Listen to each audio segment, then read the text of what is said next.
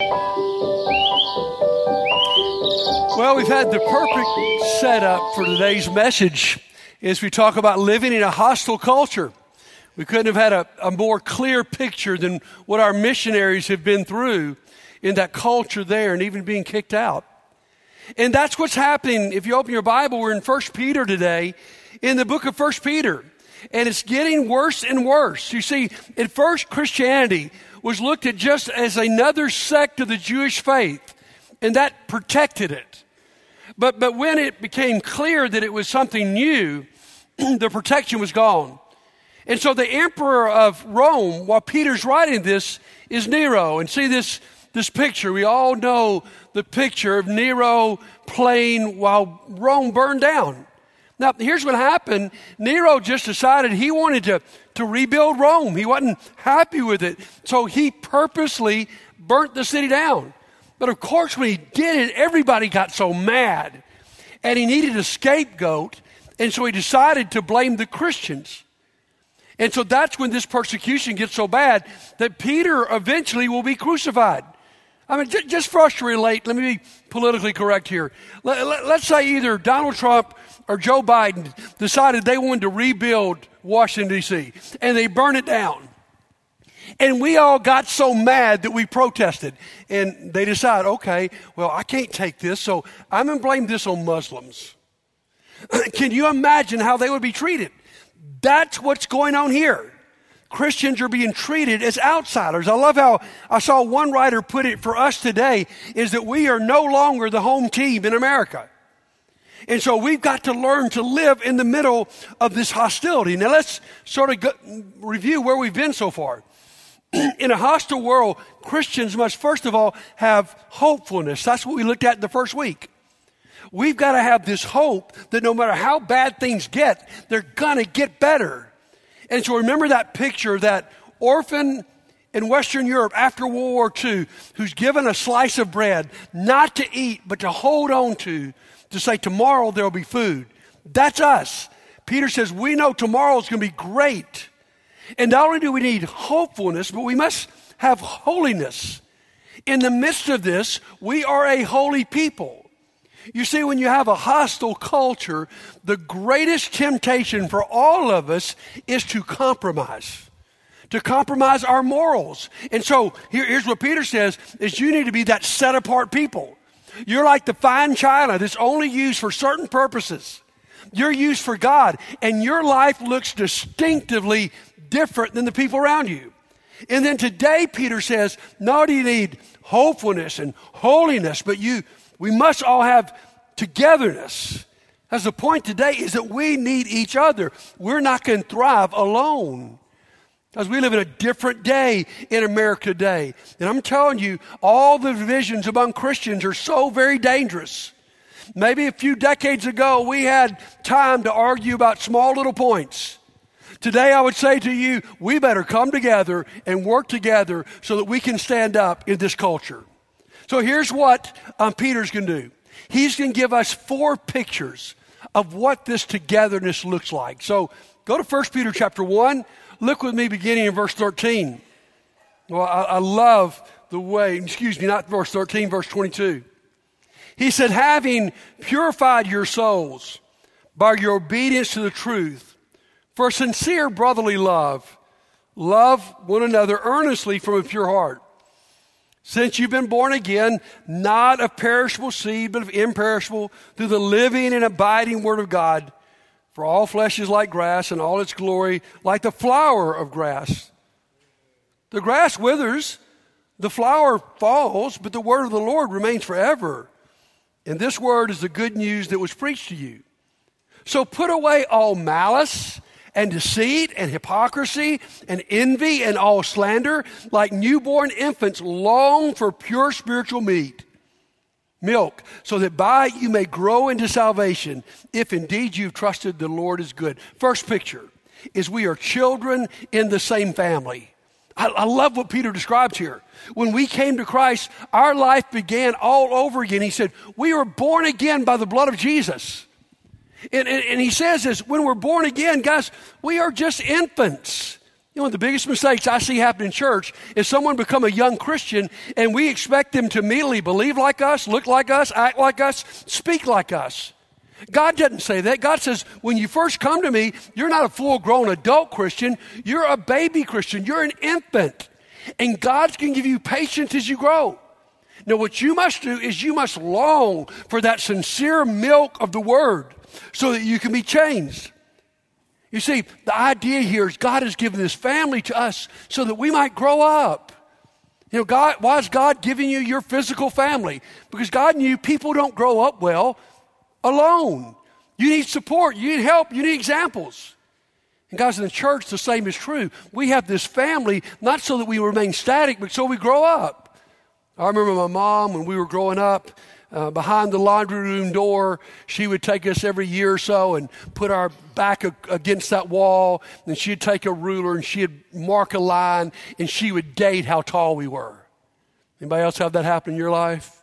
And then it was so exciting through the years to be to go back and see those dates and see how you've grown. Let me tell you guys, when church is going to become the most exciting place in the city, it's when we've got those marks on the wall of us slowly but surely helping each other mature in Jesus. How does that happen? Peter says it happens in an atmosphere of love.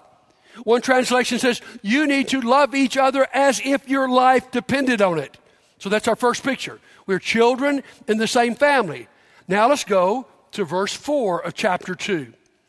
As you come to him, a living stone rejected by men, but in the sight of God chosen and precious, you yourselves like living stones are built up as a spiritual house. Isn't that cool? Jesus the living stone. We are living stones, being built into a spiritual house, to be a holy priesthood, to offer spiritual sacrifices acceptable to God through Jesus Christ. For it stands in Scripture, behold, I'm laying in Zion a stone, a cornerstone, precious and chosen. And whoever believes in him will not be put to shame. So the honor is for you who believe. But for those who do not believe, the stone that the builders rejected has become the cornerstone, and a stone of stumbling and a rock of offense. They stumble because they disobey the word as they were destined to do. Wow, what a picture here. Picture number 2 is that we are stones in the same building. Now, this is a great picture. Now, we're getting to temple kind of language. And here's what Peter's trying to say is this incredible house of worship that God is building. Jesus is the cornerstone. What's the cornerstone? That's the stone put at the corner of the building and laid perfectly, so that everything else in the building, to be right, must align with the cornerstone. And he says, either you get the cornerstone right and you're blessed, or the cornerstone becomes a stumbling block. That's why Jesus is such a big deal. That's why in our culture, sometimes people don't want us to pray in the name of Jesus, because Jesus clearly says, I am the truth, the way, and the life. No man comes to the Father except by me. So Jesus is the cornerstone. And then he says, we become living stones. Because if you've ever been to Jerusalem and you've been to the Temple Mount, you know the temple's not there any longer. But at the bottom of the mount, there are these incredibly big stones, and they're all squared off. They're crazy. Now, these stones came from not the most, magnificent of temples, but actually from Herod's temple. But here's what would happen. When the temple was built, it was such a sacred place, they would not allow on the Temple Mount there to be chisels or hammers or anything else that would make noise in God's holy mountain.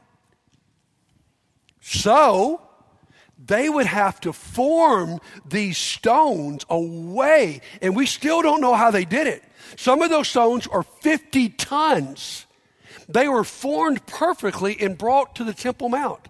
And here's what Peter's saying to us, guys, is that God is forming each of us perfectly to be a part of his temple. He's shaping us to be a part of his home. And then look at a couple of pictures here that go along with this. In verse 5, he says that we are a part of a holy priesthood. If you go down to verse 9, he's also going to use that word priesthood all over again. So here's our third picture. We are priests in the same temple. Now, this is so significant, guys. And we don't know today how radical this is. In the Old Testament, a priest, the word priest simply means a go-between, okay? He's a mediator. And a priest was between God and the common person. In the Old Testament, either you were born in the house of Aaron or the tribe of Levi, nobody else could be priest. And they were truly go-betweens between God and between man. We even know some Christian faiths who still practice priest. And so if you sin in some way, you need to go to the priest so the priest can go to God about your sins. Now, here's what's so cool. That's not how the New Testament church was built.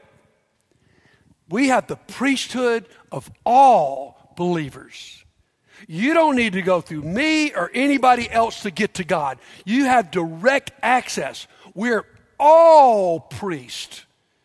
In our vernacular, sometimes we make a distinction between clergy and what we call laity. That'd be ministers and just regular members. That's a terrible distinction. And we've got to make sure that we avoid that because God wants us all to be ministers. I love when someone comes up to me and says, man, I hear great things about the Landmark Church. How many ministers do you have? I love to say, we got 1,000. It's every one of us. I'll never forget a friend of mine years ago. He grew up in a church in Charlotte, North Carolina, and they had a guest speaker come to church one Sunday, and he was preaching this. And he said, guys, every one of you is a minister. And guy's name was Larry Polk, and he got so excited about it.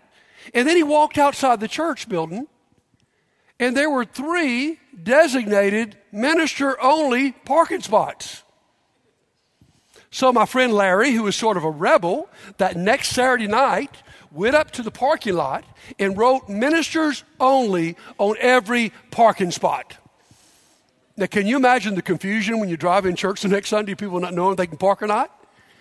And poor Larry got called in and got in trouble with the elders. But let me tell you this morning, he was right. We're all ministers. We're all priests. We all have direct access to God. And he says, in this we offer sacrifices.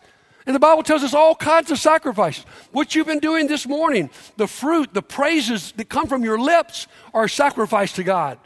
Your service, your good works are a sacrifice to God.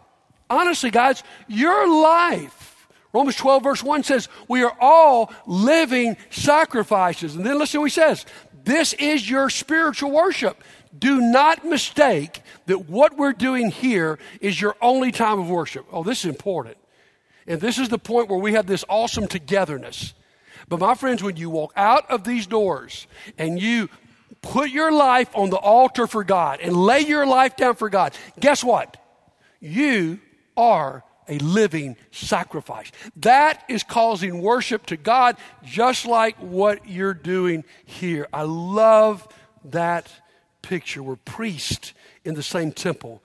And then 2 of the greatest verses in the Bible, 1 Peter chapter 2, verse 9 and 10. Let's look at this. I love how he describes us. But you are a chosen race, a royal priesthood, a holy nation, a people for his own possession, that you may proclaim the excellencies of him who called you out of darkness into his marvelous light. Once you were not a people, but now you are God's people. Once you had not received mercy, but now you've received mercy. Our final picture is that we are citizens of the same nation. Have you noticed what he's called them to this point in Peter? They're foreigners, they're strangers, they're exiles. What he's saying is you live in Rome, but you feel like that you don't fit in. You're exiles. And what Peter says is, you know what? You may not fit into your country anymore, but you've got a citizenship that's so much higher than that. Your citizenship is in heaven. And my friends, it really bothers me when I hear people compare America as being the New Jerusalem, that America's the new Israel. Guys, please do not get me wrong here. I love my country. I'm very patriotic. But America is not the new Israel. America is a great country. But the new Israel, the new Jerusalem, is the church. And my friends, our priority should never be to put our country before the kingdom of God. Our country's important, but it doesn't go before the kingdom of God. Why? Because this is our priority. This is who we are. This is where our first loyalty is. So even if our country goes down a bad way, my goodness, guys, we're okay because we know where our real citizenship is. It's in heaven. So look real quickly with me at those 4 pictures we've given. What incredible pictures of who we are. Now let me just get real practical with you as we close out here. What difference should these pictures make? First of all, they tell us who we are. Guys, it's easy to have a negative view of church. 36% of Americans say they have absolutely no confidence in any church. 36%. Only 36% say they do have confidence in the church. So we live in a culture, we all know church attendance is slowly declining. Confidence in church is declining. And guys, we don't need to be so surprised by that.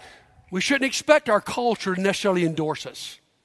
But what I think, guys, we've got to watch is we can't have a negative self-perception of ourselves. Sometimes we are repeating the things of cultures. You know, churches are just judgmental, and churches are not loving, and they're homophobic, and they're this and they're that. And guys, what we got to be is we got to be different. And we've got to have an identity that's different. And I don't know, some of you probably have had great experiences in church. I'm sure I'm speaking to some people that you've had bad experiences in church. And guys, what I'm challenging you to do this morning is to look at who Peter says we are. You know, if you want to grow as a Christian, I would say one of the most important things you need to do is receive your identity from Christ, okay? If not, the world's going to tell you who you are, or even you're going to tell you who you are. So I would probably say to you, my goodness, you need to go to the book of Ephesians, and you need to read that book and see who God says you are. You are redeemed. You are chosen. You are saved. You are God's. Because your identity will determine your behavior. And here's what I think Peter's saying to us today. As a church, we cannot receive our identity from the world or even our own experiences. I would say we need to go to the book of 1 Peter and let God tell us who we are. Can you imagine, guys? Can you imagine if the Landmark Church, if we really believe we're children in the same family, we're stones in the temple, we're priests in the temple, we are citizens of heaven. Man, what a difference that would make in our confidence as we encounter this world. So these pictures, first of all, tell us who we are. Second, they tell us we need each other. All of these pictures are pictures of what we are together. They're not who we are alone. One person doesn't make a family. One stone doesn't make a building. One citizen doesn't make a nation. It takes all of us together. You've heard this story before, but I think it's so appropriate. There was a young Christian sitting around a fire, sharing with a more mature Christian. And the young Christian had sort of imbibed the spirit of our age that church is not a big deal. And so he said to the older Christian, he said, you know, I really love Jesus. I'm so glad to be following Jesus, but I just don't want much to do with church. And the older Christian let him talk it out for a while, and then they had a fire going, and there were all these hot coals. And finally, the older, mature Christian took a stick, and he pushed one of the coals outside of the fire. And he just let the young man watch as the coal went from red to black and from hot to cold. And then he said, my friends, that's what happens to us when we take ourselves out of the fellowship of God's people. Listen, my friend, you were not made to live this on your own. We were made to live this in fellowship. And though the church may be imperfect, we need to have the picture that God has given us, and we need to know that we know each other. And that's why you're going to notice over the next few weeks, we're making a big deal about this small group reorganization. That's why I need you to fill that survey out so we know what to do. Why? Because we think what happens here is awesome. But we think to be the family, the building, who God says we are, We've also got to be in smaller groups where we help each other become more like Jesus. I'm telling you, over the last year, I've seen a group of young single men help each other say no to temptation. I've seen a young married group where people whose marriage were destroyed be healed and come back together. I did a funeral Wednesday for one of our older members, who when you looked out at the funeral and you saw who was there, I'm telling you who it was her life group. Because those are people for the last 20 years, if I can be honest, she had lived life with and gone through the death of a husband and a grandson and all kinds of issues. That's why we know we need each other. Wouldn't it make sense then, if this is so important for our spiritual growth, that Satan would attack the church? That Satan would want you to think negative of it? That Satan would make you not give it a second chance? Why? Because, guys, if he can just scoot you away, man, he's got you. One more thing. These pictures tell us the world needs us. We're going to talk about this next week because we're supposed to be that shining light of a different lifestyle and a different culture. And I love this line we'll look at next week. It says, when the church is what it should be, our actions refute other people's prejudices. Guys, we live in a culture that's very prejudiced against church. And when we fulfill their stereotypical view, we hurt ourselves and we hurt them. But when we're different in a great way, guys, here's where I've seen this happen in America so often. After a natural disaster, maybe it's a hurricane or it's a tornado or you name it, something destroys a city, 90% of the people who go into those cities to rescue it are Christians. And I remember back in Hurricane Katrina, when it destroyed New Orleans, there was a writer from the London Times who was covering the story. And he even admitted that he was an atheist. And he admitted he had a terrible view of Christians. But he said to the people of England, when I was in America, who I was really impressed were the Christians. It was the churches that showed up to do something different. And my friends, when we are the people of God, we can refute the prejudices of the world. So guys, that's who we are. That's who we are for each other. That's who we are for our world. Now let's boil it all down real quickly to what Peter's saying. It all starts with a choice in your life. What are you going to do with Jesus? What will you do with Jesus? Peter says he's either the cornerstone that you align your life with and you build your life around, or he's the stumbling stone that you will trip over in disobedience. It all goes back to Jesus. And so I ask you, I know you got a lot of decisions to make in your life. In fact, Microsoft did a study not too long ago asking how many decisions does the average person make a day? I'm blown away by the statistic. They said it was 35,000 a day. Now, I don't know if that's inflated or too low. I don't really care. But what I do know is that the one decision I make and that you make that will determine your life right here and your eternal life is, what are you going to do with Jesus? Or you can build your life around him. Or are you going to surrender him? Can you imagine when Peter's writing this? Peter's got to be thinking all this stone talk. He's got to be thinking back to Matthew 16, where Jesus said, who do people say I am? And who do you say I am? And Peter speaks up and he says, you are the Christ, the Son of the living God. And Jesus does a play on words here. He said, you are Peter, which means rock, and upon this I will build my church. On this stone, on this rock, I will build my church. What is it? He's building his church on the confession of Peter. And Peter's got to be remembering that moment. And that's why at baptism, we always ask that question. Who do you think Jesus is? Do you believe he's the Christ and the Son of the living God? That's the foundation on which you build your life. And I ask you today, is it time for you to surrender your life to Jesus and align your life with him? Or maybe I'm talking to some folks and You developed a difficulty with church. I understand that. I probably talk to people every week who've had a bad church experience, and I'm sorry about that. But on the other hand, if we can become who God wants us to be, what could we do together? And right now, what you may be, really, if you be honest with yourself just for a second, you may be that hot coal that was pushed away from the fire, and you're no longer hot anymore. You're cold in your faith. You're cold in your dedication to God. And today would be the day I'm saying, give us a second chance. Maybe it's you that messed it up. Maybe we messed it up. We're not perfect people. But whatever's messed it up for you, we've seen God's plan for who we ought to be. And if you need to recommit yourself to being a hot coal for Jesus Christ, to be a stone in the temple, to be a citizen of heaven, to be a child in the family of God, meet me right here while we stand together and sing.